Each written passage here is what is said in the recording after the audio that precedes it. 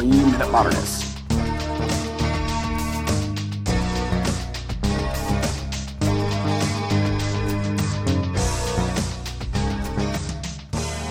Franz Klein's Figure 8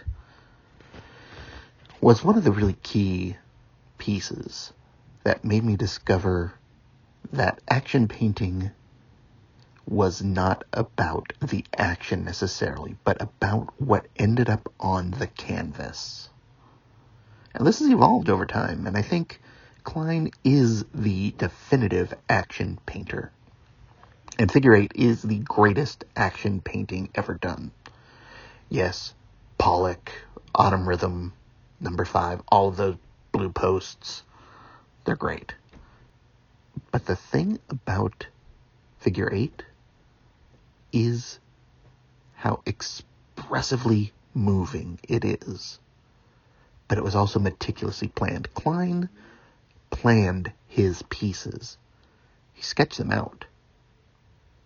Far more than any other of the action painters, certainly more than Pollock, despite what he claims.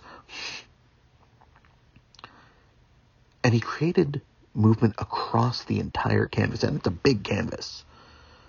And I think that the vertical orientation is really important to it. When you look at something like Joe Mitchell's work, particularly that of the late 80s, you see many of the same elements, the size, the aspect, and the ability to give verticality with the coverage. And the combination of the white and the black and the blackness of the black, where he would take and use turpentine to just get it down to the pigment of the oil paint.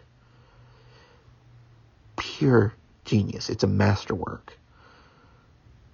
And when I first saw it at the Anderson, it was set next to a Gottlieb, and then there was the Rothko and the Pollock facing one another, and a Dave Smith on the other side, which was great. Because when you look at the Gottlieb and then you look at Figure 8, what you see is two sides of the same coin. This is action, this is moment. But at the same time, it is precise and controlled beyond what we associate with action painting. That's why Klein might be my favorite abstract expressionist now.